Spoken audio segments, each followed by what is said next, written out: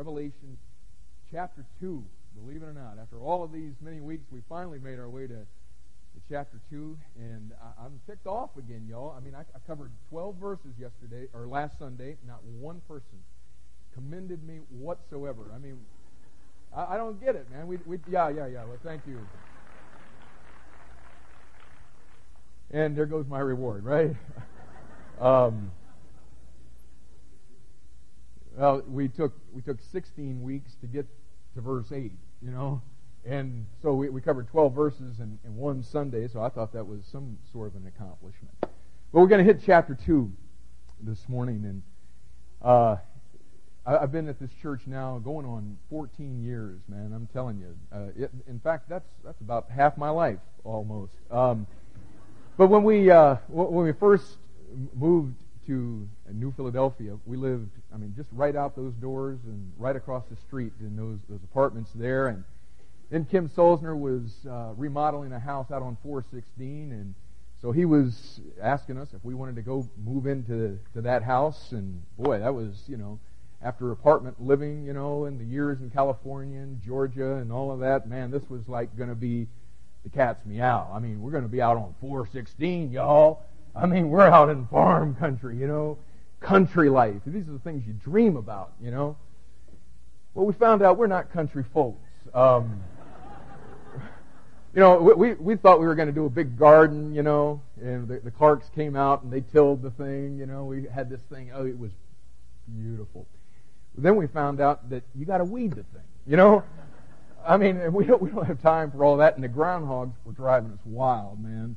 And you know, hey, groundhogs are cool, but when you got a garden, they're not. Okay, can you give me an amen on that? Okay, so we borrowed this gun from somebody. I don't remember whose it was, but we used to take the screen out of our kitchen window, and we'd be in there, pow, you know, plugging these in. It got to be kind of fun after a while. That was a scary thing. And so then we came home, or I came home from work one day for lunch, and Sherry is out there with this gun, you know. And now some of you guys are guests, and you don't know who my wife is. I'm just telling you, this is wild, man. You know, I didn't even know she could spell gun, and here she is out there, and she's going like this, you know. I'm pulling in the carport. I'm nervous, you know. I'm thinking maybe there's some man underneath the barrel of that thing, you know. And so I get out. What's up? And there's this snake. She's been out there hanging up clothes, and this snake is, you know, doing his little thing. And so, you know, she's out there with this gun, and you know, come on, you know, I'll take care of this, honey. And I know my wife, you know, when we're killing spiders in the house, she doesn't do spiders, you know. I got to do spiders. So, you know, I go get the TP, as it were, and, you know, I'm popping these spiders, but it's not enough for me to just go, you know, flush it. Got to prove it to her, you know. Got to prove that here is the smushed spider, you know. So I know that it's not enough for me to just, you know, tell my wife, well, honey, why don't you go in the house and I'll deal with this thing. It was just a black snake, okay? But you know what? When you're a woman, it doesn't matter what color it is, does it? I mean, if that sucker's a snake, don't want to deal with it. And so she's got this gun. I'm afraid, you know, I'm not really the gun type myself, you know, and I'm afraid, you know, I'm going to do something wrong, going to ricochet and kill me or her or whatever. So the macho man goes and gets a shovel, you know. We're going to deal with this thing. So I go in and get the shovel, and wham! You know, right there, it knocked the head off. And how many have ever had the joy of doing that? Really? Okay. Wow! This is a church full of country folk, man. And so it was the wildest thing. If you've never done this, I mean the head's over here, and the body is going. Whoa. I mean, the head is disconnected from the body, but this body is just, it's still just moving along. I mean, and if all you did was just look at all of the movement and all of the activity of that body, you would think, sure enough, there's a head around here somewhere. And what we're going to see this morning is a church There was a whole lot like that. You look at the life and the body life of that church, and if you just looked at all the movement and you just looked at all of the activity, you'd swear there was a head on that thing. But what the Bible says about this church is they left their head. They had a lot of movement, a lot of great things going on that looked like a lot of godly activity, but they left the head, who, of course, is the Lord Jesus Christ. Right? So there's some things that the Lord can teach us this morning. I want us to just stop for a moment. And why don't we bow our heads together and open our hearts? And would you ask the Lord, as we go through this today, to reveal to you things about this church, things about your life that He wants to address this morning?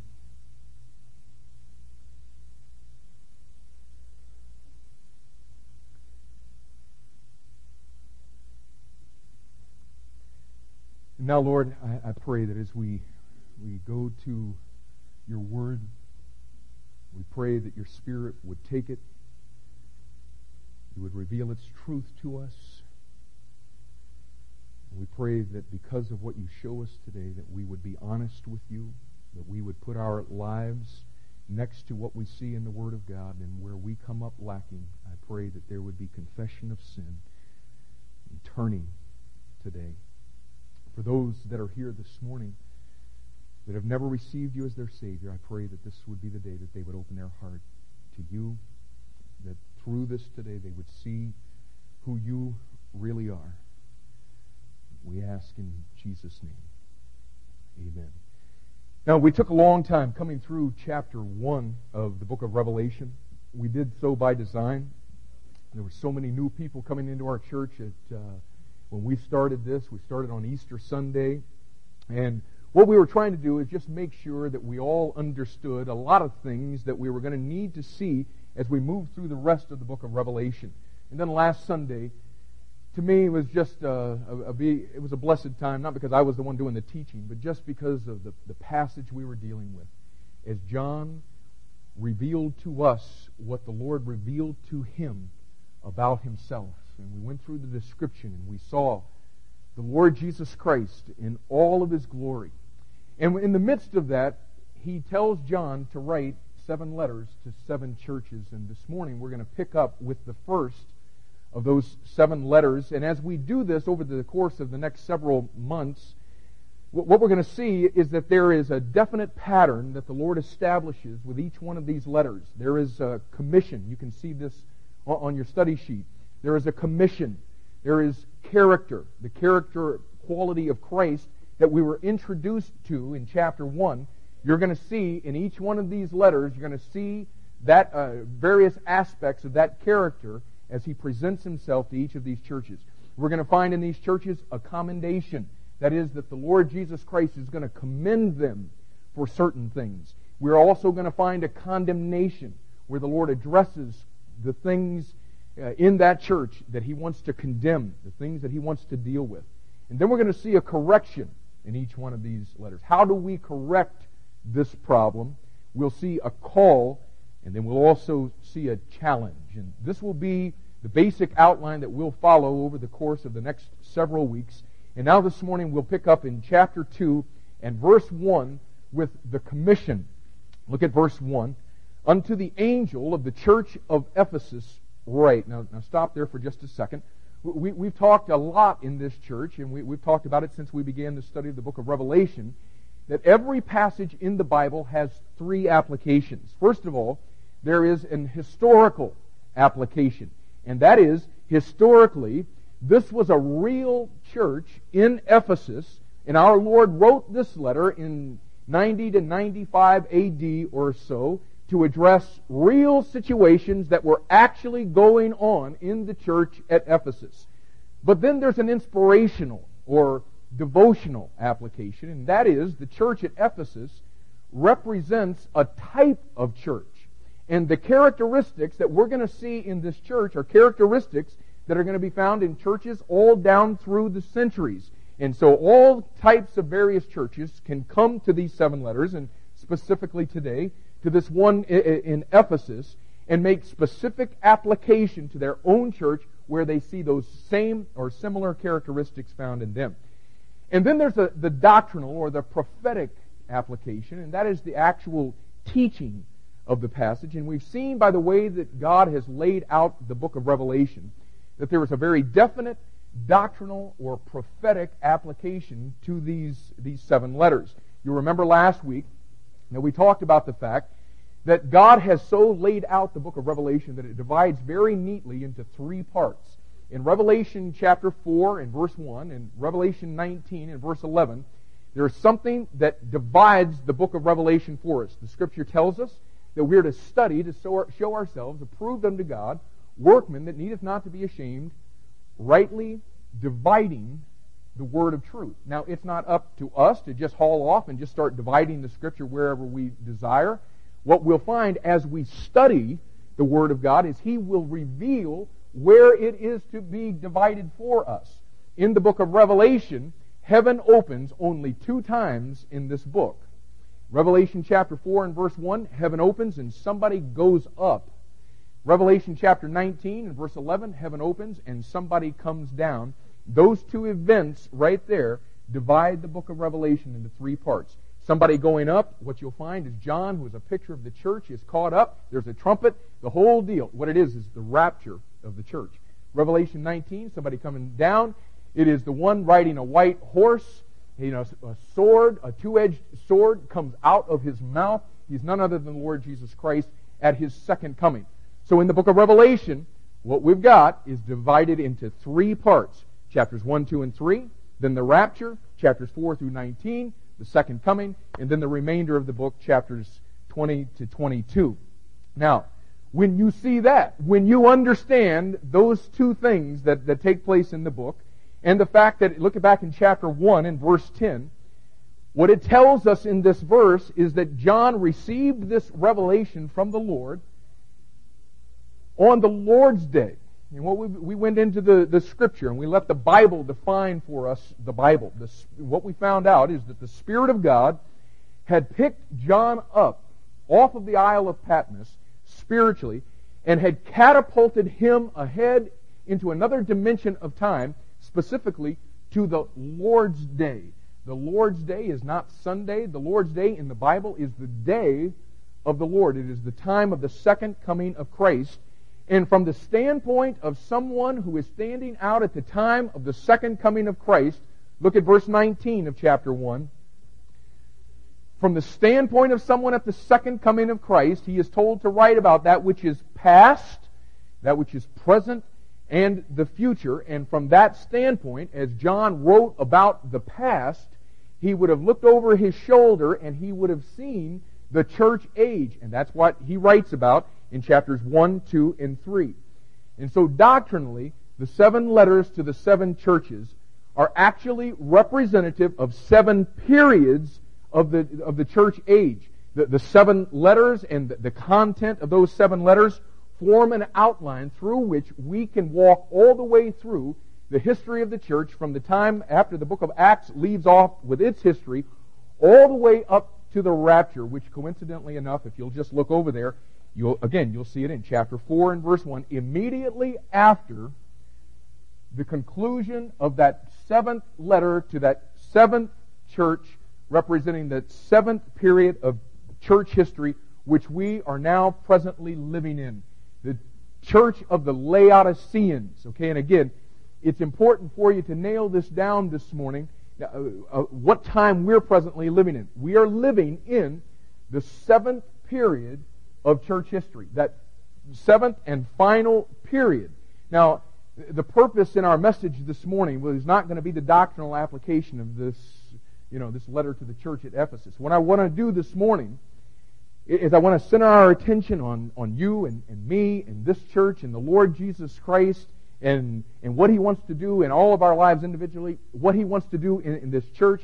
But I do want you to be familiar as we're beginning to go through this letter to the Ephesians, or to the church at Ephesus this morning. I do want you to be familiar with that term Laodicean, that group of people that represents the believers in this period of time that we are presently living in. And I think it's important for you to understand at least a little bit of what the Lord says about those people. Look in chapter 3. This is what the Lord is commenting about the believers that are alive on this planet during this period of time. He says, these are the things that are characteristic. You'll see beginning in verse 16. In fact, back it up to verse 15. He says, I know thy works, that thou art neither cold nor hot. I wish that you were cold or hot. But he says that you're lukewarm. And one of the things you notice about this church, the period of time that we're presently living in, it is a time where Jesus says the characteristic during this period of time is that the church is lukewarm. It is a period of time, as well as he goes on here, he begins to talk about that it is a period of time of self-deception. This is a period of time when the church thinks one thing is true about itself, when the Lord says that the exact opposite is true about it. Spiritually, what Jesus says here in the letter to the Laodiceans is that spiritually we are rich and increased with goods, and we think that we have need of nothing. And he says, and you really don't understand that what the reality is that you are wretched and miserable and poor and blind and naked, and what you really need to do is to get back to square one as far as your relationship with God is concerned. And that's what's characteristic of the time that we're presently living in. And it's very important that you understand that as a backdrop as we begin to look at this letter written to the church at Ephesus. So understand that there are those three layers of application when we're dealing with, in verse 1, when it talks about the church of Ephesus. And let me just say a couple of things, at least to familiarize you with the city of Ephesus, where this church was actually located in approximately 90 to 95 AD. Ephesus, if you go back and take the time to read about it, and we don't want to get into all of this crusty history, but I do want you to at least get some of this down. Ephesus was a beautiful city. It was one of the largest metropolitan cities of Asia Minor. It was a great port. It was a center of the banking industry. In fact, it was called the marketplace of Asia. It would have been, in fact, the key place in all of Asia Minor at that point. It would have been a key city like we would think in terms of New York or L.A., Chicago, Miami, that kind of a thing. That's what the city of Ephesus was really all about, and that's obviously why it's mentioned first of the seven churches. Now, if you, and maybe you can take the time to do this sometime, a lot of you have maps in the back of your Bible, and if you were to look at these seven churches that are addressed in chapters 2 and 3, and if you were to take a modern day map, what you'd find is that these seven churches are located in the area of Asia Minor today, in an area that would be basically where the area of Turkey is. And what you'd find about these seven churches is they are located along an arching road that kind of connects the urban centers of Asia Minor in kind of a circular route. And again, the cities in that part of the world at that time, of all of those, Ephesus would have been one of the queen cities. It was an unbelievable city, a beautiful city, and yet at the same time it was unbelievably wicked.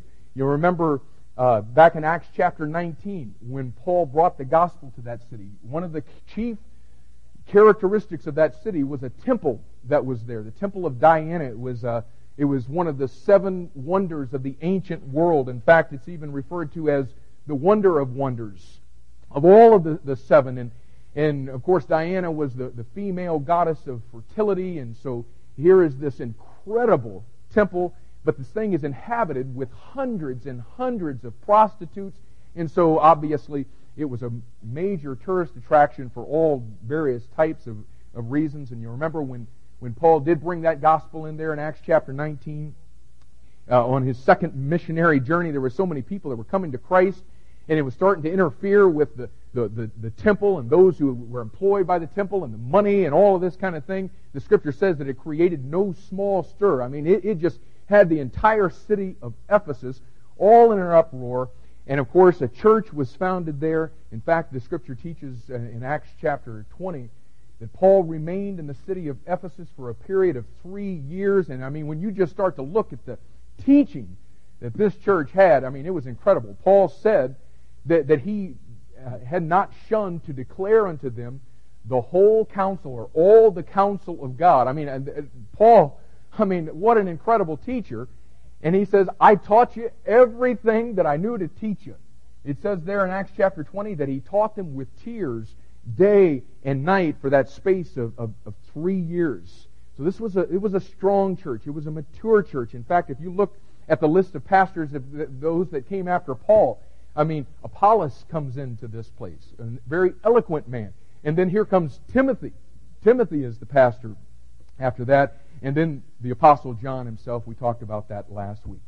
Okay, so that's just a little bit of the background to let you know what was taking place in the city of Ephesus. And then verse 1 says that the letter is written to the angel of the church at Ephesus. And I really don't want us to get too caught up on that, because we did deal with that last week. And for time's sake, we'll just bypass that this morning. But let's look next at the character of the Lord Jesus Christ, through which he introduces himself to this church. Look further at verse 1. He says, These things saith he that holdeth the 7 stars in his right hand. And if you look back at chapter 1 and verse 20, the 7 stars are the angels of the 7 churches, and the one holding the 7 stars is the Lord Jesus Christ. Go on in verse 1 of chapter 2. And he is the one, the Lord Jesus Christ, who walketh in the midst of the 7 golden candlesticks. And again, verse 20 of chapter 1 defines that for you. The 7 golden candlesticks, which thou sawest, are the 7 churches. And then Roman numeral 3 on your outline, the commendation. In verses 2, 3, and 6, our Lord commends this church for several characteristics that it possessed. And let me tell you, folks, and this is why I'm trying to rush to get to this point, because this church had an incredible amount on the ball. I'm telling you something. There are some things that we can learn about what the Lord Jesus Christ is looking for in a church by taking note of the characteristics that he commends as he writes this letter to the church at Ephesus. Because the church at Ephesus, guys, I'm telling you, it was an unbelievable church. It was a church that was doing a whole lot of things right. First of all, it was a hard-working church. It was a hard-working church. He says in verse 2, I know thy works. And folks, you can bet he does. Again, look at the end of verse 1 again. He says, I am he who walketh in the midst of the 7 golden candlesticks. And we talked about that last Sunday night. How he is in the midst of a church that is carrying out the Great Commission, and a church that is seeking to do what has been instructed for the church of Jesus Christ in this age. And he says, as the one who is walking in the midst of the church, not as an outsider, but as one who is in the very midst of that church, he says, I want you to know something. I know thy works. Now, what works do you reckon that it is that he is talking about here? What works? Well, let's see if God can define that for us. Turn back, if you would, to 1 Corinthians chapter 15. And of course, 1 Corinthians 15 is the great resurrection chapter. The church at Corinth was a church that was just absolutely plagued with problems, and he addresses all kinds of stuff in this letter, but he gives more space to the resurrection than any other subject in the entire book. And at the beginning of the chapter, he talks about the proof of the resurrection. Then he moves on to the necessity of it and the promise of it. He shows the benefits of it. And by the time he gets to the end of the chapter, he is so absolutely beside himself that he is about to have a hallelujah fit. If you've ever taught the Word of God in any kind of setting, you know what he's going through here. You know what you're going to say. And while you're saying it, it's just absolutely fueling you, because you're just getting so excited about the truth that you're talking about. And that's what's happening to Paul as he's writing this 15th chapter concerning the resurrection. And let's pick up in verse 54. He says, so when this corruptible, that is this corruptible body, shall have put on incorruption, and this mortal shall have put on immortality, then shall be brought to pass the saying that is written, death is swallowed up in victory. And then he starts talking to death. Oh, death. where is thy sting? Oh, come on. Oh, grave. You see what I'm saying here? Oh, grave, where is thy victory? The sting of death is sin, and the strength of sin is the law. But thanks be to God, which giveth us the victory through our Lord Jesus Christ. And then after all of that, he comes to verse 58, and he says, therefore. In other words, because all of that is true, here's what we need to make sure that we're doing about it. My beloved brethren, be ye steadfast, unmovable, always abounding in the work of the Lord, for as much as ye know that your labor is not in vain in the Lord. Because the resurrection is true, what he says is we are to get our feet planted in the Lord's work so that they are steadfast, unmovable, and always abounding in it. Now, if that's true, first of all, we better determine what the work of the Lord is, because that's what it is that we're to be steadfast, unmovable, and always abounding in. Now, a lot of you folks who are in the midst of discipleship in this church, you know this already. There's a lot of other folks that haven't quite caught on to all of this. But the work of the Lord, and this is really deep, but I bet you can get it. What the work of the Lord is the work that the Lord did when He was here working. You see what I'm talking about? About how deep that is? The work of the Lord is the work that the Lord did when He was here working. So what work did He do? Well, He did a lot of things. But really, you can take all of them and you can break them down into two basic things. Evangelism and edification. Evangelism, Luke chapter 19 verse 10 says, for the Son of Man is come to seek and to save that which is lost. Edification, Acts chapter 1, verse 3 says He spake to His disciples of the things pertaining to the kingdom of God. And you know what those two things actually are? Those are the two basic components of discipleship. It's what our Lord meant when He told us to make disciples in all nations. Do you understand, folks, that discipleship begins with evangelism? It begins with winning people to Christ. You can't be a disciple if you're lost. So discipleship begins with evangelism. It begins with leading a person to Jesus Christ, but it doesn't stop there. It continues in edification or building them up, helping them to grow, teaching them to observe all things that our Lord had commanded. That's what our Lord did while He was on this earth working. And that's the work that He has given the church to do. Now listen, in light of that, if that's what the work of the Lord is, if that's what we have been commissioned by Him to do, when He says over there in Revelation chapter 2 and verse 2 to this church at Ephesus, I know thy works, listen, that's the work that this church at Ephesus was doing. It was the work that they were steadfast, unmovable, and always abounding in. You say, well, how do you know that they were doing it like that? Because I guarantee you, our Lord isn't going to commend anybody for doing the work that He left us here to do if we're not doing it the way that He left us and instructed us to do it. In 1 Corinthians 15:58, He tells us what that work is, and He tells us how it is that we are to be doing that thing. And I guarantee you, He's not going to set the standard here in 1 Corinthians 15:58 and then commend somebody for doing something less than what He said right there. And I think it's really hard for those of us who are living in the Laodicean age to really comprehend what it says there in verse 58 about being steadfast, unmovable, and always abounding in the work of the Lord. Because you see, in the Laodicean age, we're rich and increased with goods, and we have need of nothing. And you see, as the new little catchphrase it talks about it, we've got a life, man. I mean, we've got our jobs, and we've got houses, and we've got our lawns to take care of, and we've got cars, and we've got boats, and we've got IRAs, and we've got appointments, and wow!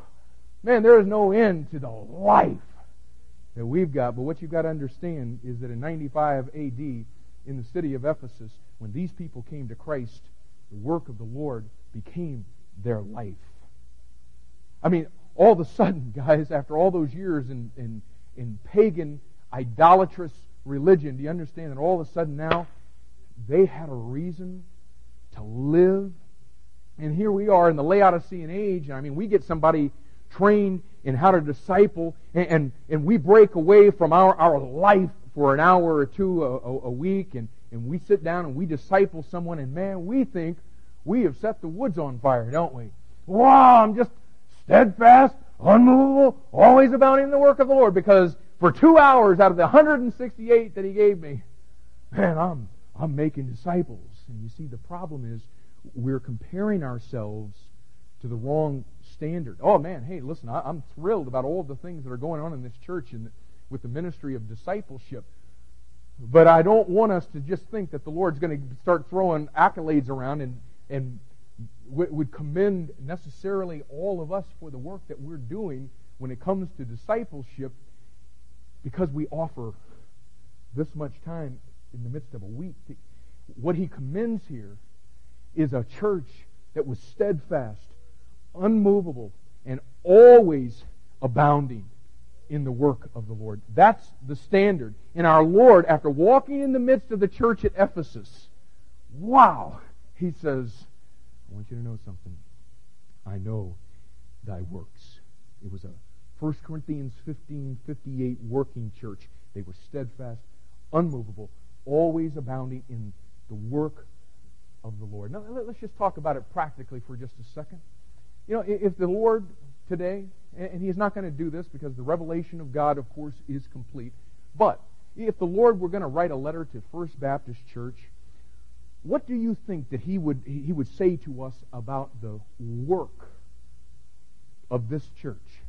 You see, He's still walking in the midst of the churches, even though it's 1900 years later. He's still walking in the midst of the churches, and He's still examining our works. What do you think that the Lord would want to say about our work, about how we're seeking to save the lost, about what we're doing to mature new believers that God does allow us to win in the faith and to help them to grow, and how it is that we're seeking to take His Word to the ends of the earth? What do you think that the Lord would want to say if you were writing a letter to this church? And you know what? Let's even bring it down a little bit deeper. What do you think the Lord would want to write to you about your work, about how you are carrying out His work in these last days of the Laodicean church period? What would He want to say to you about how you seek the lost, about how you're praying that God would open doors of utterance for you to be able to speak the mysteries of Christ to those around you? What would He want to say to you about your involvement in what's taking place as far as world evangelization is concerned through this church? And he writes to this church at Ephesus, and he commends them. He says, man, I want you to know something. I've been walking in your midst, and I've been watching how you carry out my work, and I'm blessed. I commend you for that. The next thing, it was a persevering church. It was a persevering church. Revelation chapter 2 and verse 2 goes on to say, I know thy labor and thy patience. Now, let's just stop right there on this thing of thy labor. I know thy labor. Now, works and labor sound like they're the same thing until you see how God uses the word, and that's always the way that we determine how a word is to be defined. The way that God uses it in His Bible, we believe that the best commentary in the Bible is, of course, the Bible. We believe that the Bible is a self-defining book. And what you can find about this word labor is the word is found 19 times in the New Testament, and 5 of the 19 times that you find it is translated trouble. Trouble. The word has to do with the trouble the church at Ephesus had to face in order to carry out the work of the Lord. Do you see that? We talked about it last week. We are companions in tribulation, John said. Listen, if you have a life, and through your life you are seeking to carry out the work of the Lord, I promise you, you are going to have trouble in your life. And that's what he's talking about here. We can get a pretty good idea Turn back to 2 Corinthians 11. We get a pretty good idea over here in this book of what it was like to carry out the work of the Lord at this period of time in history. 2 Corinthians chapter 11. Now, in 2 Corinthians chapter 11, Paul is establishing the proof of his apostleship compared to others who were influencing the Corinthian church. And he says in verse 23, "Are they ministers of Christ? I speak as a fool. I am more." And now here's our word. "In labors more abundant." And now watch the trouble that he goes on to describe here. Watch the labors that he goes on to describe. "In stripes above measure." In other words, being beaten with a whip. It leaves stripes on you. "In stripes above measure. In prisons more frequent. In deaths oft. Of the Jews 5 times received I 40 stripes, save one. Thrice was I beaten with rods. Once was I stoned. Thrice I suffered shipwreck. A night and a day I have been in the deep. In journeyings often, in perils of waters, in perils of robbers, in perils by mine own countrymen, in perils by the heathen, in perils in the city, in perils in the wilderness, in perils in the sea, in perils among false brethren." Now watch this word in verse 27. "In weariness," same word again, different translation of the word. "In weariness and painfulness, in watchings often, in hunger and thirst, in fastings often, in cold and nakedness." Do you get the idea? That's quite a bit of trouble that the man is going through to carry out the work of the Lord. And this would have been characteristic in this period of time, in that first century, as the Roman government, pagan Rome, was just annihilating Christians. They made it as difficult as they could possibly make it on believers in Jesus Christ who were seeking to carry out the mission. And what we just read here is a great example of what it would have been like to be in the church at Ephesus and be carrying out the work of the Lord. Now go back to Revelation 2 again. The Lord says, "I know thy labors." Are you hearing that? He says, I know the trouble and persecution you face as you carry out my work. I know that. I see that. And look at the next part of verse 2, because it's connected to their labor. He says, "I know thy labor and thy patience." In other words, I know how you have faced all of this adversity with patience. And again, I think to get the impact of what he's saying here, we need to let him define the word for us. He gives us a great definition by how he translates this same word over in Romans chapter 2 and verse 7. It is translated there, patient continuance. In 2 Corinthians chapter 1 and verse 6, the same word is translated enduring, and in the context specifically, enduring suffering for the work of the Lord's sake. In 2 Thessalonians chapter 3 and verse 5, it's translated patient waiting. So do you get the idea?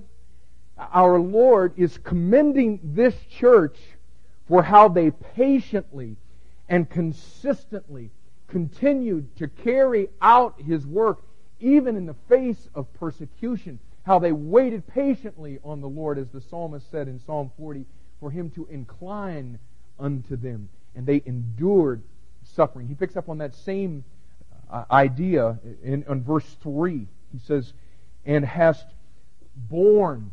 The church at Ephesus was a church that was called to bear some things. The word "born" there is the same word used in John 19 and verse 17 when it says of the Lord, "And He, bearing His cross, went forth into a place called the place of the skull." And this too was a church that was called to bear a cross. And the Lord says, in writing the commendation to them, "And you've borne it."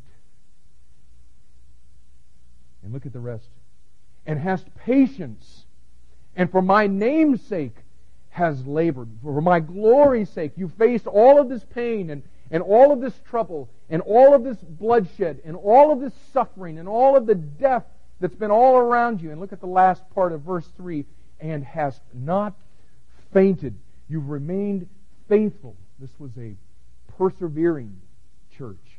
And oh my goodness, folks, do we need, in the Laodicean age, do we need to learn from this church? Because quite honestly, folks, we're not steadfast, unmovable, always abounding in the work of the Lord. And quite honestly, we don't even really have anything to bear, do we? I mean, compared to the things that we're seeing, the church at Ephesus and Paul and these people in the first century were called to bear for the work of the Lord. Hey, we're not even in the ballpark, right? I mean, we're not even in the arena. We don't face any kind of persecution. I mean, somebody may snicker every once. I mean, that's nothing compared with getting your brains beat out. I mean, it's nothing. And then the Lord commends them for something else in this church. Revelation chapter 2 and verse 2, if you've gotten yourself away from it. He also commends them for being a disciplining church.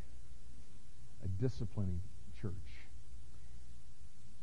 He says in the middle of verse 2, "And I know how thou canst not bear them which are evil." And you know what that tells you, folks? What that tells you is that this was a holy church. And you got to see the contrast here. Now, let God show you something this morning about yourself and about this period of time. Do you see this, guys? They could bear the imprisonments, and they could bear the beatings and the scourgings, and they could bear watching their loved ones shred to bits by wild animals in the Roman arena. They could watch their loved ones have their limbs torn out of the socket. They could endure that themselves. They could endure having their heads chopped off and burned alive and having their eyes burn out with hot pokers. But there was one thing. I mean, they could endure all of that, but there was one thing that this church could not bear. I mean, it was too much for them. They couldn't endure it. They just couldn't seem to muster up the patience. They couldn't tolerate it. And that was someone who named the name of Christ but was living in sin. Wow. You mean you're patient through all of that other, but you're impatient when it comes to this? You see what I'm saying? They're a whole lot different than us, aren't they? Because we can bear them which are evil. We just can't bear the thought of going to a brother who is overtaken in a fault, as it says in Galatians chapter 6 and verse 1, and in the spirit of meekness seek to restore such a one. Oh no, not me. You got to understand. I'm just not a confrontive type of a person. You know what I mean? I just could never do that. And you know what I hear all the time? When someone wants to justify why they don't confront others, what they want to do in justifying themselves is they want to tell what kind of a person they are. And what I want to make sure is we're looking at this church, that if we're going to make that same justification, that at least we'll identify it biblically. Listen, rather than saying, I'm just not a confronting kind of a person, from now on, when you see your brother sin and you want to explain what kind of person that you are because you won't confront them, tell people it's because you're the kind of person who has a very high tolerance for sin. Please, don't talk about, I'm just such a loving individual. No, tell people the truth. Tell people, I've got a real high tolerance for sin. Tell them you're the kind of person who really doesn't care whether or not the Church of Jesus Christ accomplishes its purpose from the platform of holiness. Tell them it's because you're not the kind of person who could look at someone like that and have the audacity of going up and embarrassing them like that while they are embarrassing the church of the Lord Jesus Christ and the Lord Jesus Christ Himself. And as it talks about in Romans chapter 2 and verse 24, about how we give occasion to the world to blaspheme the name of the Lord by the way that we live. Hey, listen, folks. If we're going to tell people what kind of persons we are, what kind of people we are, let's nail it biblically. And you see, some of you felt justified in bearing them which are evil because you're such a loving person, and to make them face their sin and disobedience and all of that. Oh, I'm just too loving of a person. And you know what? I really don't mind that justification, because there is some truth to that. The reason that we won't confront them is because we love ourselves too much. And we don't love the Lord Jesus Christ enough. So yeah, you're right. You're too loving. You love yourself too much. I love myself too much. Because if we really loved the Lord, we'd want to see Him glorified. And we would see the spot and the blemish that people in our own midst who are living lives of evil, we'd see that spot and blemish that they're putting on the Lord's church. Ephesians chapter 5, verses 25 through 27 says that Christ loved the church and gave Himself for it, that He might sanctify and cleanse it with washing of water by the Word, that He might present it to Himself a glorious church, not having spot or wrinkle or any such thing, but it should be a holy church without spot and blemish. And listen, if He gave Himself and He shed His blood and gave His life for you and me so that He could have a holy, spotless, wrinkle-free, unblemished church, I don't really think it's too much that He asks us folks to simply carry out the basic instruction of Scripture, to confront those who are living in sin so that the purity of the church of Jesus Christ might be maintained. Do you? Amen. Hey, I'm telling you guys, I need this. This is the church right here. We need this. We need to see that this is something that the Lord commends this church for. Because they could not bear them which are evil. They could not bear those who lived in sin and disobedience to the Lord Jesus Christ. This was a church that disciplined them. They confronted them with their sin. And if the people wouldn't respond, just like it says in Matthew chapter 18, verses 15 through 20, they took one or two with them, and they confronted them again. And if they still wouldn't hear, they informed the whole church. And then the whole church went to seek to restore them to fellowship. And if they still wouldn't repent, they put them out of the church, as it talks about in 1 Corinthians chapter 5 and verse 5, to deliver such an one to Satan for the destruction of the flesh. And quite honestly, folks, that's something that this church still needs to learn. And we've positioned ourselves through our covenant and through how we bring in new members and people into this fellowship. We've structured ourselves to discipline sin in this place. And yet right now, this very moment, in this fellowship, we are bearing them which are evil. Go over to 1 Corinthians chapter 5 for just a second. And let me just show you one quick thing that I think God gives us over here to shed some light on what it actually means to not be able to bear them which are evil. I mean, if this is something that He commends, let's see if we can find out exactly what that means. Okay, in 1 Corinthians 5, the issue was that there was a case of sexual immorality that was going on in the church, and they weren't disciplining the thing. They were bearing them which are evil. Verse 2 even says that they were even puffed up about it, which probably means that it was a big enough deal for everybody in the church to gossip about to one another.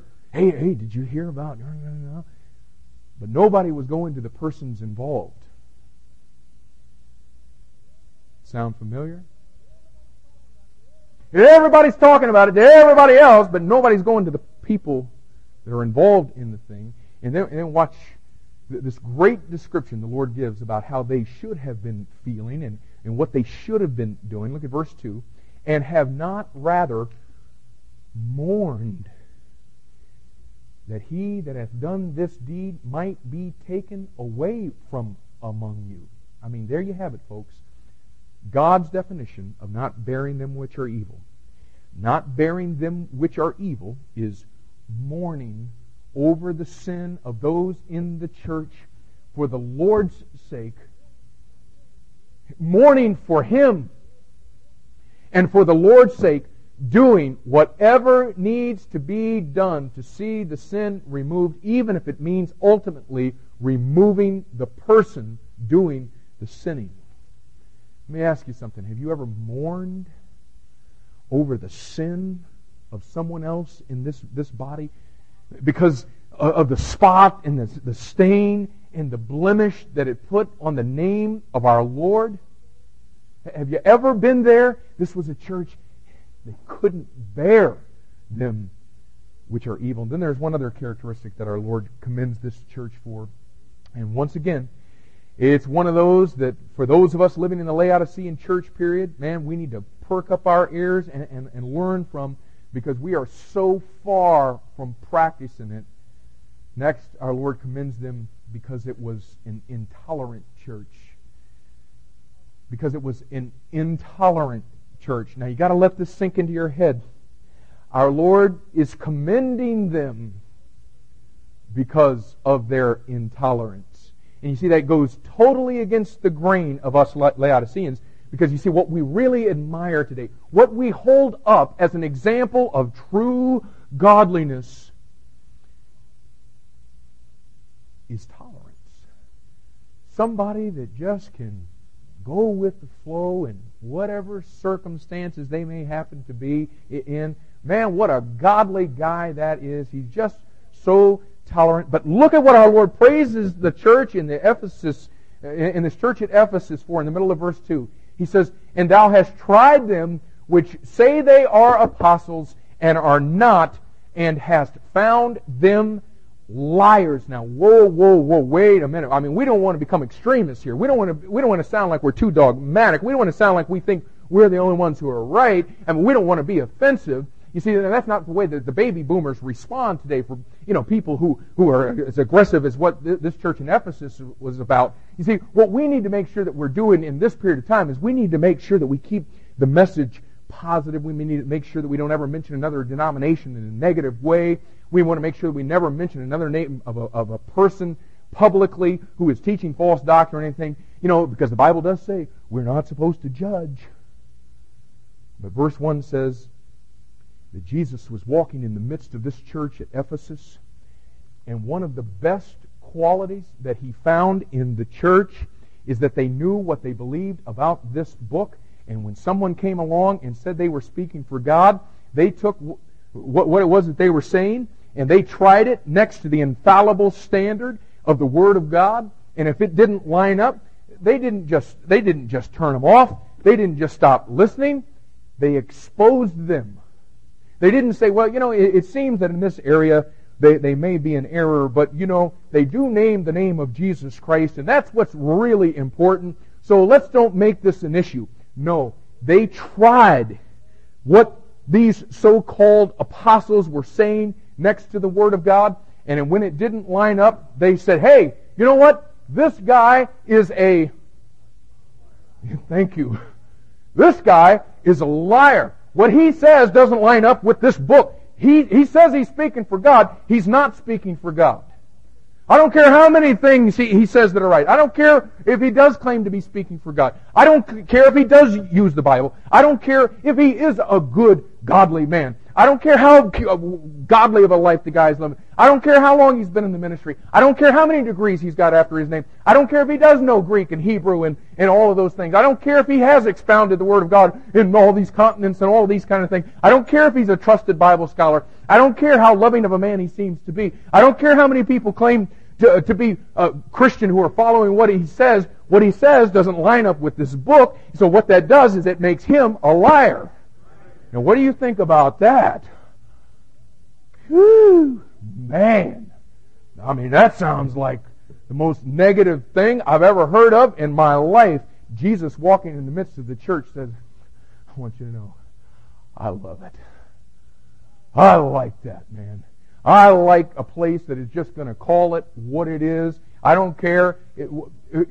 Man, it doesn't matter who they offend. If somebody is teaching false doctrine in the church, man, if you're exposing it, Jesus says, I like that. Laodiceans don't. What we do is we say, you know what, that's just totally uncalled for. I'm not sure that that's necessary. That is so unloving. Isn't that what you hear today? When people stand for the truth of the Word of God, and yet, what I want you to see here, Jesus commends them for it. He commends them for it. And then they were also commended for being intolerant, not just with false doctrine and false apostles, but look at verse 6. He says, "But this thou hast, that thou hatest the deeds of the Nicolaitans, which I also hate." Now, Laodiceans, there's two words that we're using here. The Laodiceans don't like. They don't like anybody to use the word liar in reference to anybody. And they don't like the word hate. You know? I mean, what a insulting word, because Laodiceans, we just love. We love everybody, and we love everything. We saw just a couple of weeks ago from the book of 1 John that you don't love. God said, you don't love for love's sake. What he says in the book of 2 John, you can check it out. You love for truth's sake. And when truth is violated, what the book of 2 John says, you better redirect your love. Woo! The Laodiceans need to check out the book of 2 John.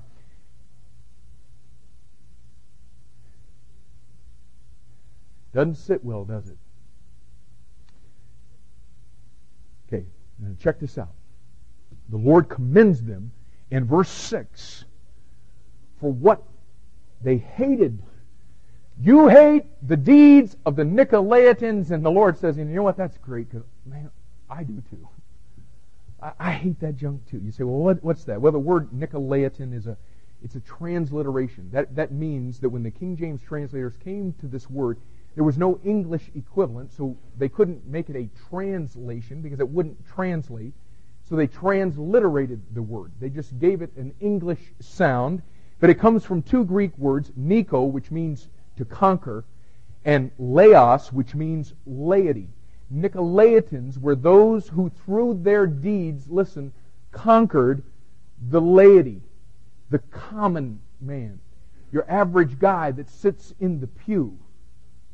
And all through the history of the church, folks, as far back as the first century in the city of Ephesus, there's been the problem of people putting themselves above other people in the body of Christ, people who have made themselves the paid professionals who ride shod over the common people. And Jesus says, oh, buddy, I hate that.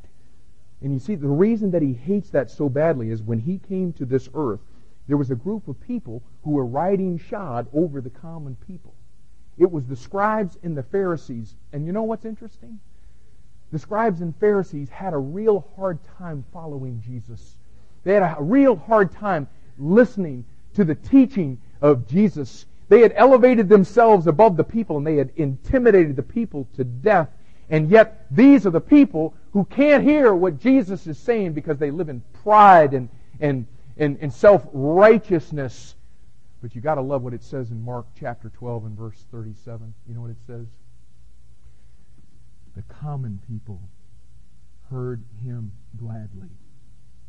The common people heard him gladly. And you mark it down, folks, the Lord Jesus Christ is a champion for the common man. And anybody who sets themselves up above the common man through whatever deed it may be, making them come to them to find forgiveness of sins, or making them come through them to know what God says, or to come to their church to get something from God, or as it is in our day, coming to them to get the real meaning of what God said, because you see, as a common man, you really can't know the deep things of God. I know that the Spirit of God says over in 1 Corinthians chapter 2 that He will reveal to you the deep things, but you see, you don't know the original Hebrew and Greek, and so you need to come and I will expound the Word of God so that you can understand it. Jesus says, you know what? Oh, I hate that. And man, Ephesus, I'm glad you guys hate that. Man, we got something in common right there. You see, folks, Jesus doesn't want anybody riding shod over you. You see, the reason that He hates that so bad is because as soon as that happens, what happens is Satan has shut down the effectiveness of the church. Because you see, if you can't understand the Bible, then why are you going to even waste time to read it, much less study it? I mean, if you got to come to me to get this thing, or if you got to get to God to come through, you're in big trouble, let me tell you. You know what? Jesus says, man, I just hate that thing because I know the disastrous effect that people who put themselves in positions over the common man, I know how it's going to shut down the effectiveness of Christ. And I'm telling you, you just step back and you just look at the things that the Lord is commending this church for. It was a discipling church. They knew what the work of the Lord was, and they were working it, buddy. And it was a disciplined church, even in the face of persecution and suffering. They labored. They were bearing whatever was the Satan and the enemies of God's people were dished out on them. They did it with patience. It was a disciplining church. It was a holy church. It wouldn't tolerate sin in its midst. It wouldn't tolerate false doctrines, false teachings of any kind. You know what? I've been, contrasting Laodicea this morning in this period of time that we're living in. And yet, you know what, guys? And I know a lot of the things we've said this morning, I know they've been hard. But listen, this is a good church. I'm talking about First Baptist New Philadelphia. You know what? In a large degree, the things that the Lord is commending the church at Ephesus for, I don't think we're hitting on all the cylinders that we ought to be hitting on right now. But you know what? Man, this is a church that's got a lot of those same things. I mean, man, the biggest amen we got today was when we got on that big roll about, evil in the midst and liars, with all that. Man, this is a church that, man, wants to take a stand and wants to do the work of the Lord. I mean, we've had hundreds and hundreds of you on the floor and field carrying out the mission, and you're doing it through the week. And yeah, I mean, we can learn some things about abounding and being steadfast and all those things in the work of the Lord. But man, I want you to know, I'm thrilled to be a part of this place. I think this is there's not another place on this planet where I would even desire to go.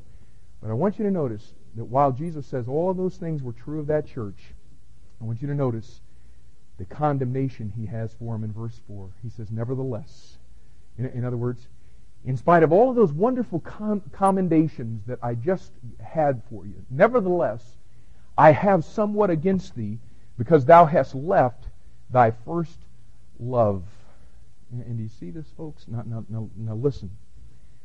It's possible for you to have all of these incredible things that we've just listed there, all of those things going on in your life or in the life of our church, and be connected to all of the right beliefs, and connected to all of the right activities, and connected in taking all of the right stands, and yet be disconnected from Him. Now, are you catching that? Now listen. Because some of us are there right now. It's possible to come to the place where you're more in love with the things of God than you are God Himself. It's just real easy, folks. And we've got to watch it in a church like ours that knows the mission, and the doors are open, and people are active, and all of these things, and you're hearing from the pulpit, sound doctrine. We need to hold fast the form of sound doctrine, as Paul wrote to Titus and Timothy, and yeah. You know what? You can get to the point where in the midst of all of that, you've left Jesus. You leave His person. All of this stuff going on, and yet you treat the Lord Jesus Christ as if He was an entity, or that He's a power that's out there, or He's a force rather than a person who loved all of us so much that He died, that we would have a personal love relationship with Him. It's just real easy, folks, and you got to watch it. Because you can get to the point to where you continue to go to the Word. And because you see, as long as you're in the Word, you think you're okay. But it's possible to get to the point to where you continue to go to the Word, but not to know Him. Not to deepen your relationship with Him. Not to become more intimate in your relationship with Him, but going to get sermons, Pastor Mark. other pastors. Going, not to know God, but going to get a Sunday school lesson, going to get ready for discipleship, studying to get ready for discipleship 2, studying for shepherd's school, going to get information to wow people about what you know about the Bible, rather than going to get something that's going to cause you to say, "Whoa, it's me." It's just real easy. And you see, because we're still in the Bible, it's so deceptive. We think we're okay because that's what we're supposed to do in the Christian life, isn't it? No. This is a means to a love relationship with Jesus. And that's why we go. Let me ask you something. What is it that fuels you in your service for the Lord Jesus Christ right now? Can you really say that what's fueling you, with all the strong stands that you take, with all of the mission trips that you're taking, with the people that you're discipling, can you honestly say that what is fueling you in all of that is Jesus? What is it that fuels you to live the holy life that you're living? Is it your desire to be holy as He is holy? Or has it gotten to the place in your life where it's pretty much just a pattern now? It's just gotten to the place to where it's just an unbelievably good habit to live a holy life, but it really doesn't have anything to do with Jesus or your love for Jesus. Again, it's just my life now. This is the way I live. Would your life be characterized right now by where you don't go, or by where the Lord's taking you? By what you don't do, or by what the Lord is doing through you? You know what, folks? The church at Ephesus is a great lesson for a church like this one, who's sound in its doctrine and knows why it believes what it believes and won't compromise truth and is seeking to deal with sin in the fellowship. Boy, it's just real easy to be caught up in the machinery of everything that's going on around you, and at the very same time have left the person of the Lord Jesus Christ. So caught up in the work of the Lord that we were talking about earlier that we have left the Lord of the work. And like we were talking about at the beginning, like that snake, there is that brief period of time where it can be separated from the head and the body still be carrying out all of the movement and all of the activities. And if you just look at the body, it's going along okay. But it's just a brief time. And some of you right now, you're living in that brief moment. And we've come to Revelation chapter 2, verses 1 through 7 today, so the Lord could say, oh yeah, oh man, these are wonderful things, and I commend you for them. They're wonderful. But you need to hold up, because you've left something. You've left the most important thing. You've left me. And then quickly, let's look at the correction. You know what? If you find yourself here this morning and you're moving in that direction toward the mechanics of all of it rather than the person of all of it, what is it you can do to correct the problem? Jesus gives us the answer. In verse 5, He says, remember. Remember. Remember, therefore, from whence thou art fallen. And that's the first thing. Just remember. You remember? You remember when you first got saved, guys?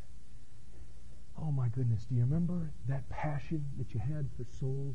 How you couldn't wait to tell other people?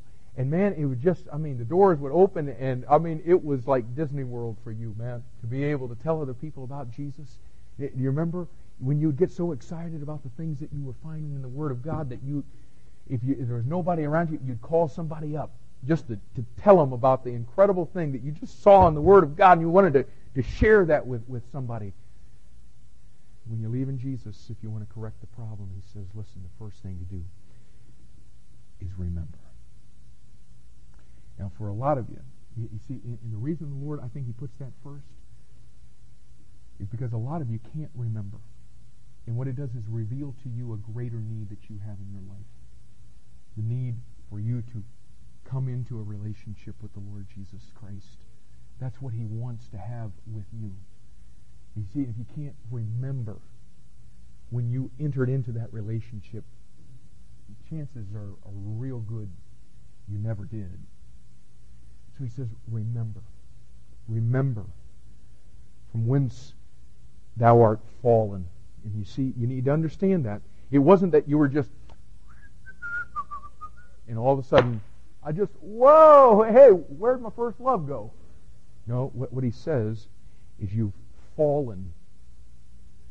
You left your first love. You left it. And the good news about that is when you leave something, you can go back and get it. You know, if you lost it, wow, hope you find it. But if you left it, you can go back and you can get it. So he says, first of all, remember, and then next, repent. Repent. Repent is now, this is not penance. You know, and trying to work up all kinds of emotions about how bad you feel because this has happened to you. And, you know, the longer you can feel bad about it, the better you're going to ultimately feel. You know, that's not what he's talking about. He's talking about repenting.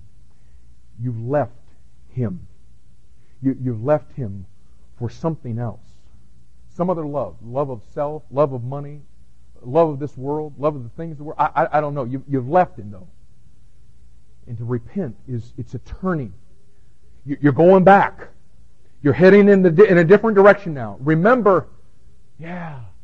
And then repent. And then look at the next thing. Repeat. Repeat.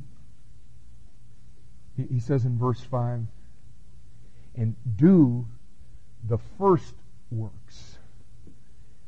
Repeat. Do the things that you did at the first. Do you remember what those things were? You know what? It was so basic back then, wasn't it? You know what? Basically, there's 3 talks that comprise the Christian life. This is how we all got in. The Lord talks to you through his word. You talk to him through prayer. And you talk to others about him. And you know what? That was the Christian life for us when we first got in, wasn't it? And he says, you know what? Go back and do the first works. Just repeat what you did at the very beginning. Just get yourself back to the basics. And then he says, or else I will remove thy candlestick out of its place, except thou repent. And what he wants us to keep in mind here is with the correction is that there is major consequences to leaving your first love. And that is his presence will not be in the midst of that church. The church will be removed. He will not be in the midst of that life. I'm not saying you're going to lose your salvation. I'm just saying the hand of God not on your life once you've left him. Oh, there's that brief time where you can continue doing all those things, but you need to remember, repent, repeat, and understand that the removal is there. And then the call is, he that hath an ear, let him hear what the Spirit says. Do you hear the Spirit this morning? Is he saying anything to you about your relationship with him? About something that's going on in your life in the midst of all of the busyness and all of the activity of all of the things that you're doing in the Lord's work? Is the Lord trying to tug on your heart and say, hey, I'd like to be reconnected with you again as the head of your life, as the head of this church. Let's pray.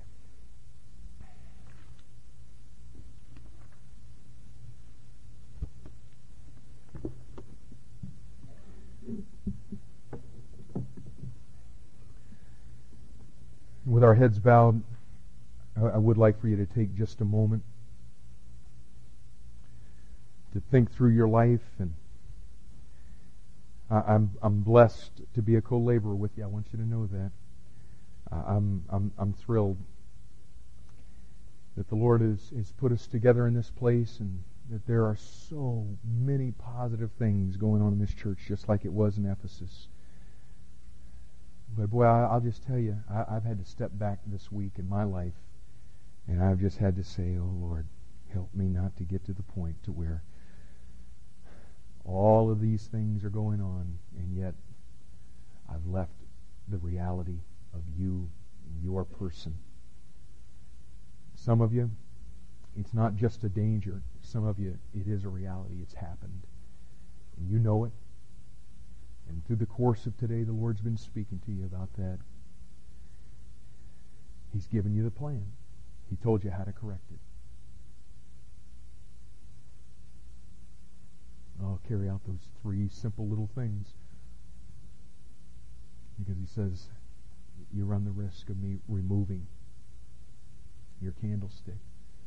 And oh, guys, there's churches all over this country. It's a shame. Churches that at one time, all of these things could be said of them. But you know what happened to them? They left their first love. They didn't see it happening. And all of a sudden, wham! Candlestick was removed. And now everybody's going, what's going on? What happened? And you know what? It did happen in the church at Ephesus. You can't go to the church at Ephesus today. We've got to be very careful in these last days of this Laodicean church period that we understand that just because everything's moving along right now is no guarantee of anything, and it's not even a guarantee that Jesus Christ is connected to this place right now. So let's understand that as a church. And if you're here this morning and you've never received Jesus Christ, man, He wants to be connected with your life. He wants to come into your life. He wants to have that love relationship that we were talking about, but there's a problem. Your sin separates you from that. That's why He came to this earth, to take your sin so you could have that relationship with Him. And that can be yours today, simply by calling upon the name of the Lord. Our pastors will be up on either side of the worship center up at the front as this service is coming to a close. And those men will be there to direct you to somebody who can take the Word of God and show you today how you can enter a personal relationship with Him. And Lord, I pray now for those that don't know You, that this would be the day of their salvation. I pray for this church that we would heed the warning concerning leaving our first love. And I pray, oh God, that we would continue to do these things that You commended the church at Ephesus for. But, oh Lord, would You please help us to fall in love with You in a fresh and new way. Keep You at the very center of every single thing. Keeping You is what fuels us in all the things that we're doing. I pray for my brothers and sisters that if they've seen today that they have fallen, that they have left You, pray that You would help them this day to deal with that as You've revealed to us in Your Word. In Jesus' name, amen.